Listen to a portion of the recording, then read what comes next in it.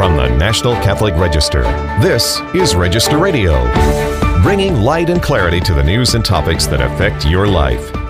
Last week, International Women's Day was used by some, including President Joe Biden, to push abortion. Women deserve so much more. And here on Register Radio, Lauretta Brown, our national correspondent, provides perspective.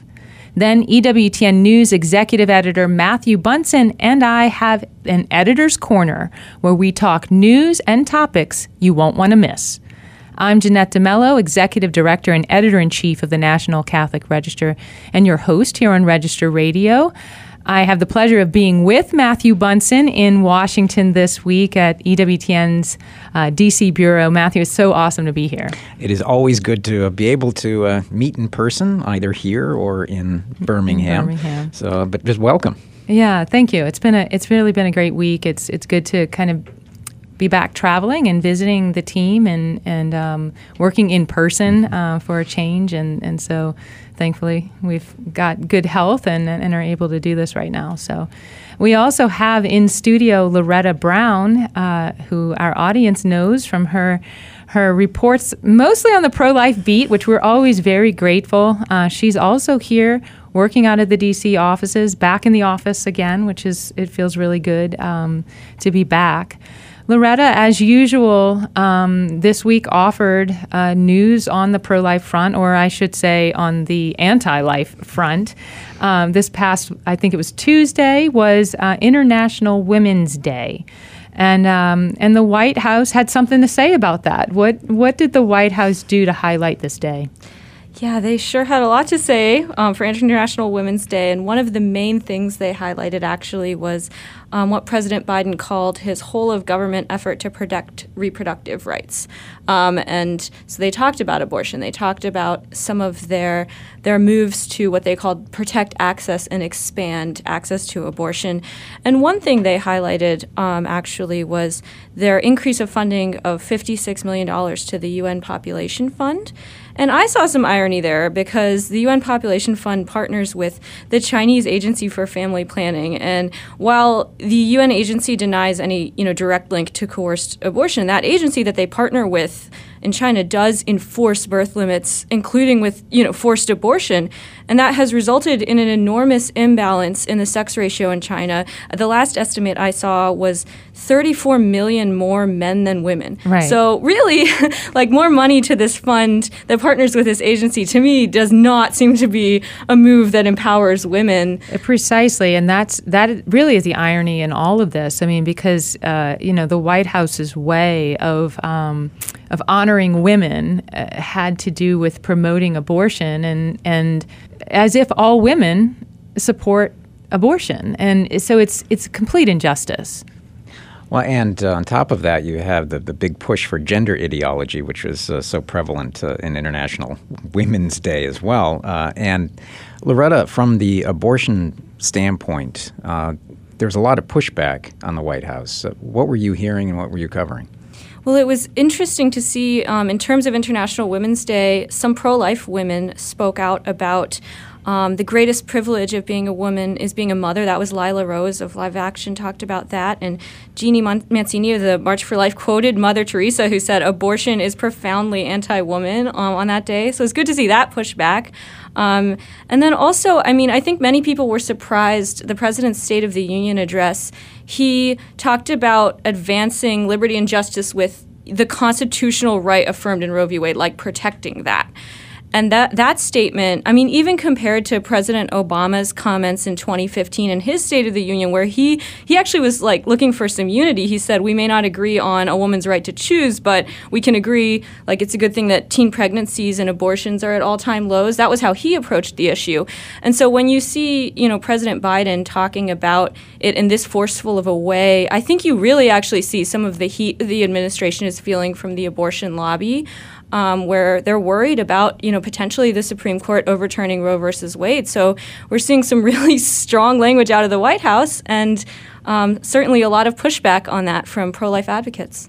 Right, and that pushback goes, of course, way beyond, what he might feel compelled to say at the State of the Union or what he might say on women's International Women's Day. I mean, right now we're also looking at his pick for the Supreme Court. And I'll turn to that in a minute. But, you mentioned the State of the Union. I mean, just out of curiosity, how often is it that abortion makes it into a State of the Union address? Is that a common thing? It is not, no. So I had looked through a bunch of past State of the Union addresses just to compare a little, because it did strike me that President Biden raised this issue. And I mean, I mentioned, how President Obama had approached it when he was president in his address. And aside from that, I mean, we'd had some mentions from, President George W. Bush and President Trump about partial birth abortion, late-term abortion, and how barbaric that was. But aside from that, there really wasn't much mention of abortion in past State of the Union addresses. So, that he was compelled to use that for this forum is important. But as you say, it's mostly, it's not only, because I think this was going on with Biden for a very long time. It was a central issue for a very long time. And obviously it was a crucial issue, in him getting the Democratic nomination to begin with, his pivot there. But yeah, it's that important that it has to come up everywhere. And as I mentioned, so we've got pro-life legal experts. This is the title of an article. Pro-life legal experts say Biden's Supreme Court pick, Ketanji Brown Jackson, is no moderate. What are they saying? Who is this? Who is this pick? What is she made of? What has she done? And what is the criticism from the pro-life movement? Yeah, so she doesn't have much of a record directly on the issue of abortion, but one thing that a lot of people brought up to me and that certainly stood out to me in her record is that as working for a private law firm in 2001, she co-authored a brief on behalf of abortion providers, including like Massachusetts NARAL, advocating a buffer zone in Massachusetts where pro-life demonstrators couldn't approach women. And so in this brief, pro-lifers were described as a hostile, noisy crowd of in-your-face protesters. She talked about, the brief said, it's hard to imagine an audience more presumptively unwilling to hear protesting by anti-abortion protesters than women entering a clinic for the purpose of having an abortion.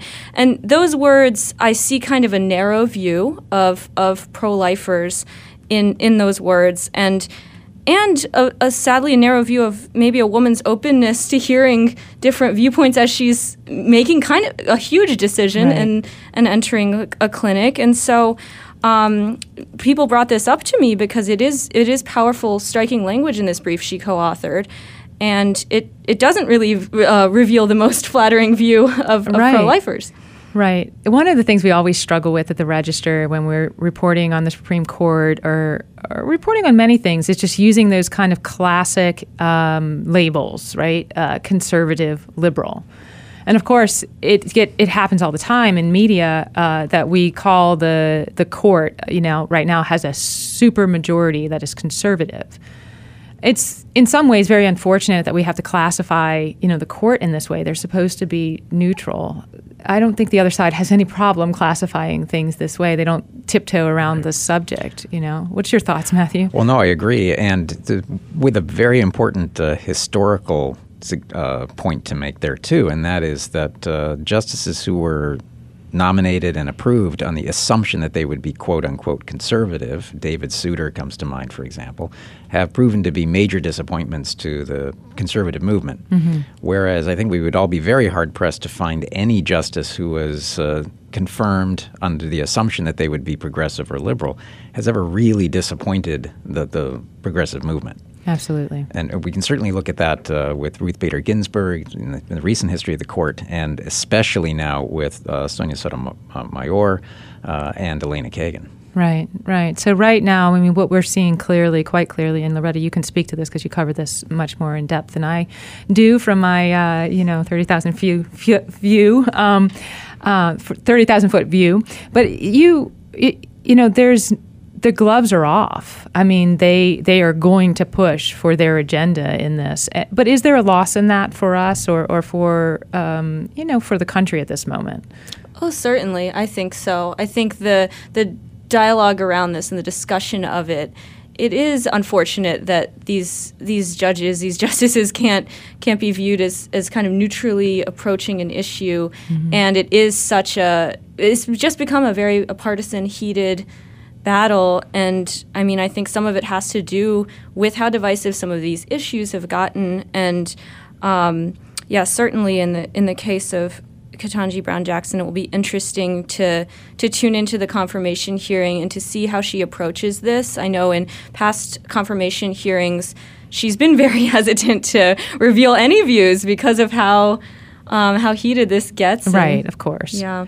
No, it makes sense. And of course, I mean, it's not going to change the balance of the court. But I think the litmus test for on both sides, actually, is a dangerous thing for the balance of powers in our government. And so it's really a disturbing aspect, but it does reflect, I think, how heated, as you mentioned, the country is. I don't think it reflects the majority of people in our country, I think. But Matthew? And Lauretta, as an observer of these confirmation hearings, especially in this setting right now, do you have the sense, though, that there is less concern about trying to block this particular nomination because of the current chemistry and makeup of the court, but also this is to replace Stephen Breyer?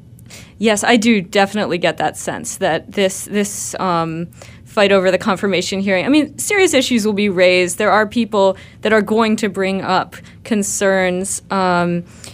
But ultimately, I think everyone does have in mind that this will not change the makeup of the court dramatically. And that was something I did hear from people, is that, she's coming in to replace Justice Breyer. So really, their views are similar, it seems, from what we can see of both of them.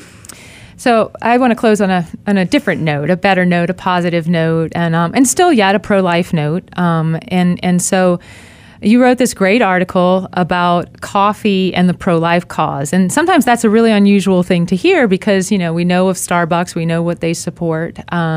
Maybe there's an assumption that lots of these kind of places support the abortion movement. But yet you have dug up some coffee lovers who are in the coffee industry that support life. Who are they? What are they doing? There's some really inspiring companies that I stumbled across, 7 Weeks Coffee and Lifeboat Coffee.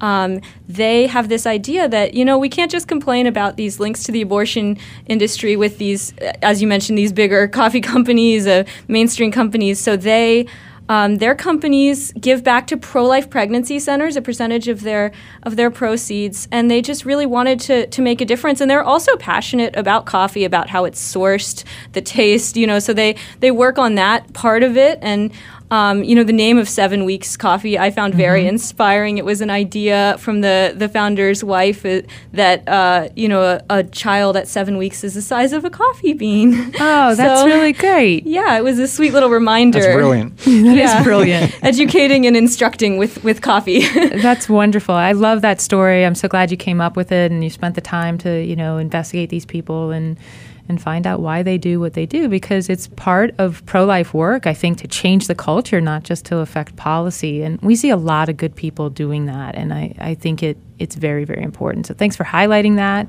Lauretta Brown, our national correspondent here at the Register, thanks for being with us. We'll be taking a short break, then Matthew Bunson and I will have an editor's corner where we talk about news and topics you won't want to miss. This is Register Radio on EWTN. Stay tuned for more. Lenten season, read, reflect, and revive your faith with EWTN's National Catholic Register. Only the Register provides trusted news reporting and in-depth analysis that's always true to Catholic teaching. It informs, inspires, and equips Catholics to engage the world around them with the truth of the gospel. Let the Register accompany you, help you go deeper spiritually, and enrich your journey this Lent and beyond. Try it for free today and get it delivered to your home, office, or parish. Get 6 free issues today online at ncregister.com/radio or call 800-421-3230 and mention code RADIO. That's ncregister.com/radio or call 800-421-3230 and mention code RADIO. The National Catholic Register. Read faithfully. Let's return to Register Radio on EWTN. Welcome back. I'm Jeanette DeMello, Executive Director and Editor-in-Chief of the National Catholic Register, and your host here on Register Radio. I'm joined from the EWTN News Studio in Washington, D.C. I'm with Matthew Bunson in person, and I love it. We are having fun, that's certain. Exactly. It's good to do an Editor's Corner. I mean, these are always great opportunities just to talk about the news that's going on, and in some ways to talk about what strikes us. That's right. Matthew, I've been on vacation last week, and I'm here in D.C., so I've been in a whirlwind. It's hard to follow all the news at a time like this. But, of course, you can't ignore, even on vacation, the tragedy in Ukraine right now. And so that's certainly been on my mind, and it's been a lot on the mind of EWTN and the Register team. We've got a lot that we've covered there.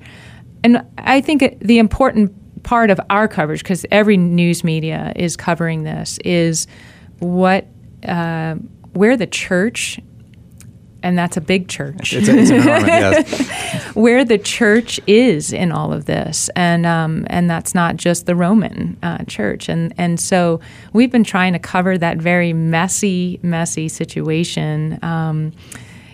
Father Raymond D'Souza had a great piece this week talking about that very situation. It's one that you have followed. And I guess I would ask in a snippet, because this is your specialty, is the history, is what churches are we dealing with, and why is it so messy? Well, this has become something of a great opportunity for Roman Catholic, Latin Catholics to be much more aware of two things: the richness of Catholicism, in the sense that we have these beautiful Eastern churches that are often overlooked and forgotten. Right in the middle of this conflict, we have the Catholic churches in Ukraine. We have the Ukrainian Greek Catholic church. We have the Armenian Catholics. We have the Ruthenian Catholics. And then we have the small population of Latin Catholics. All of them are now caught up in this drama. And on top of that, we have the complexity of what is happening in the Orthodox world. Right.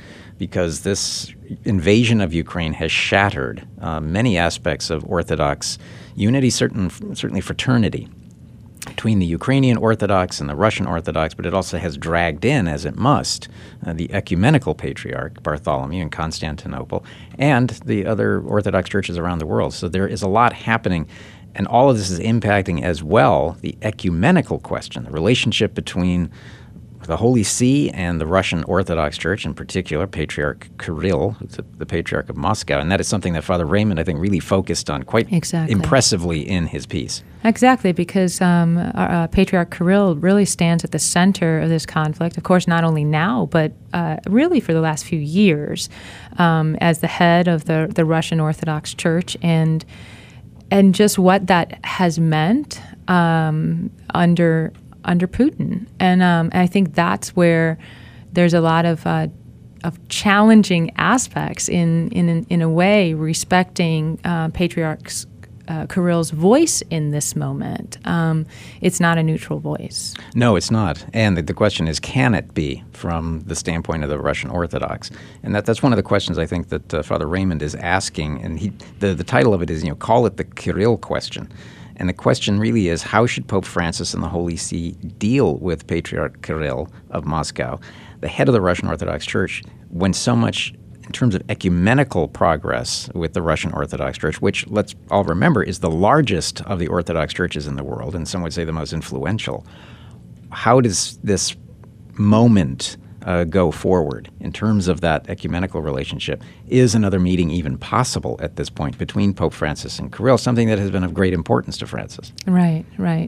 I mean, this stuff is so complex. It's really hard sometimes for me to follow all of it. And I think I'm one of those who is taking this moment and trying to learn the history.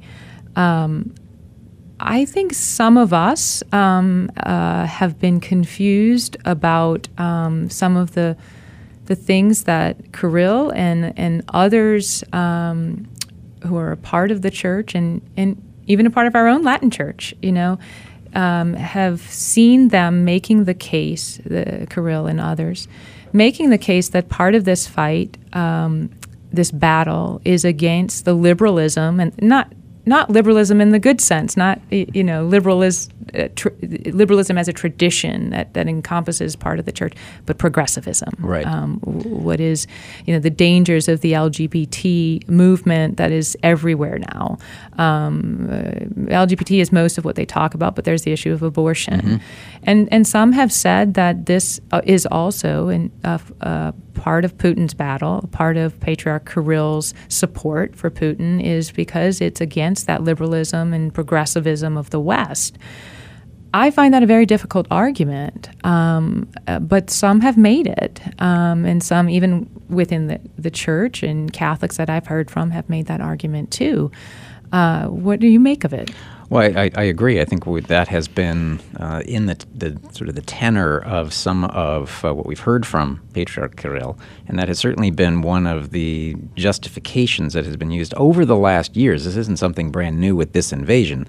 Part of the discussion in 2014 when Russia seized Crimea was exactly that these eastern portions of Ukraine wanted to separate precisely over the question of the creeping secularism in the West and a loss of Christian identity.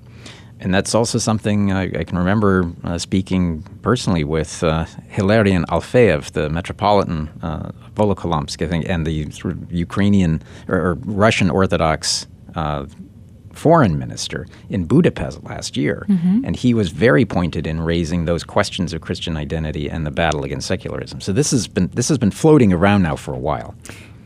It is true that the West is growing more and more progressive. I mean, there's really a great truth in that. But to me, war, physical battle, taking up arms is not the solution, nor should it be something that we sanction or pat. Go ahead, because in accomplishing this war, you're also going to help us stop liberalism. But not everybody seems to think that way. I mean, some have actually said, okay, but the Russian side is the right side because they support, traditional values. And then you have some who are espousing a view even broader. I will speak in paraphrases here in terms of what Archbishop Vigano has written about that Russia and Ukraine are being pulled into what he refers to as a new world order. So we have that as well in some of the thinking here that's happening. But then we've got the basic question of fear, and understandable fear, on the part of Catholics in Ukraine. None of this can happen without us remembering vividly what befell the Ukrainian Catholic Church for Catholics in Ukraine from the time of Soviet domination. Mm-hmm. And there is genuine and understandable concern that Russia taking over Ukraine again could bring about a new wave of persecution for Catholics. Right. I think again, back to history, we'll tell our audience about some really good stories they should read on the Register that are not related to Ukraine, but in a few minutes. But just to get back to the history, Father Raymond de Souza really puts it well. He explains the Russian Orthodox Church and how it was revived after, just really how it was revived. And that is super important, because if we don't know that bit of history, if we don't know how closely aligned it is to the state and the lack of freedom that it has in that, I think we're inclined to believe that rhetoric about Russia holding to, truth about the human person and about families and about all that. Right. But the history doesn't say that. Well, and Vladimir Putin recognizes that relationship with the Russian Orthodox Church is politically but also culturally essential for him. Mm-hmm. In much the same way that, and I'm not comparing the Orthodox Church to communism, but there was always this belief that you needed to have some kind of cultural glue. atheistic communism under the Soviets was their glue. Putin recognizes that in the history of Russia, it has always been the Russian Orthodox Church. And so that alliance is a logical one. And if you want an emblem of it, and Father Raymond talks about that, is the recently christened Cathedral of the Russian Armed Forces. I have no idea how much money went into this, but it is a monument to this relationship. It is a Cathedral of the Russian Armed Forces. Forget Our Lady Queen of Peace. I mean, wow. And it is impressive architecturally, but more than that, it is the symbolism of that relationship. And that's something we need to be very much aware of. Absolutely, absolutely. It's certainly something to read about, to learn about, not just take simple, voices who are speaking out in this regard. We really need to dig in and as Catholics understand it, and especially just to pray for an end to this conflict. I mean, that's above all so important for life. I did want to mention some interesting stories on the website right now at ncregister.com. One of them is something great for Lent, where we're following so many different rules in our Lenten practice. Lent sometimes feels like, for Catholics, a rule-following mode, and we kind of embrace it because of that, and we don't put a ton of thought into it or whatnot. Or we just say, I'm going to kind of be loosey-goosey, whatever it is. We fall on different sides of the spectrum. But David Mills, a commentator here at the Register, wrote a great piece, A Convert Considers the Joy of Catholic Rules. And I love the piece because it really makes you think, and it helps us cradle Catholics like me, just really think about the rules and whether or not I'm embracing them for the right reasons and with thought. So it's a good reminder for me.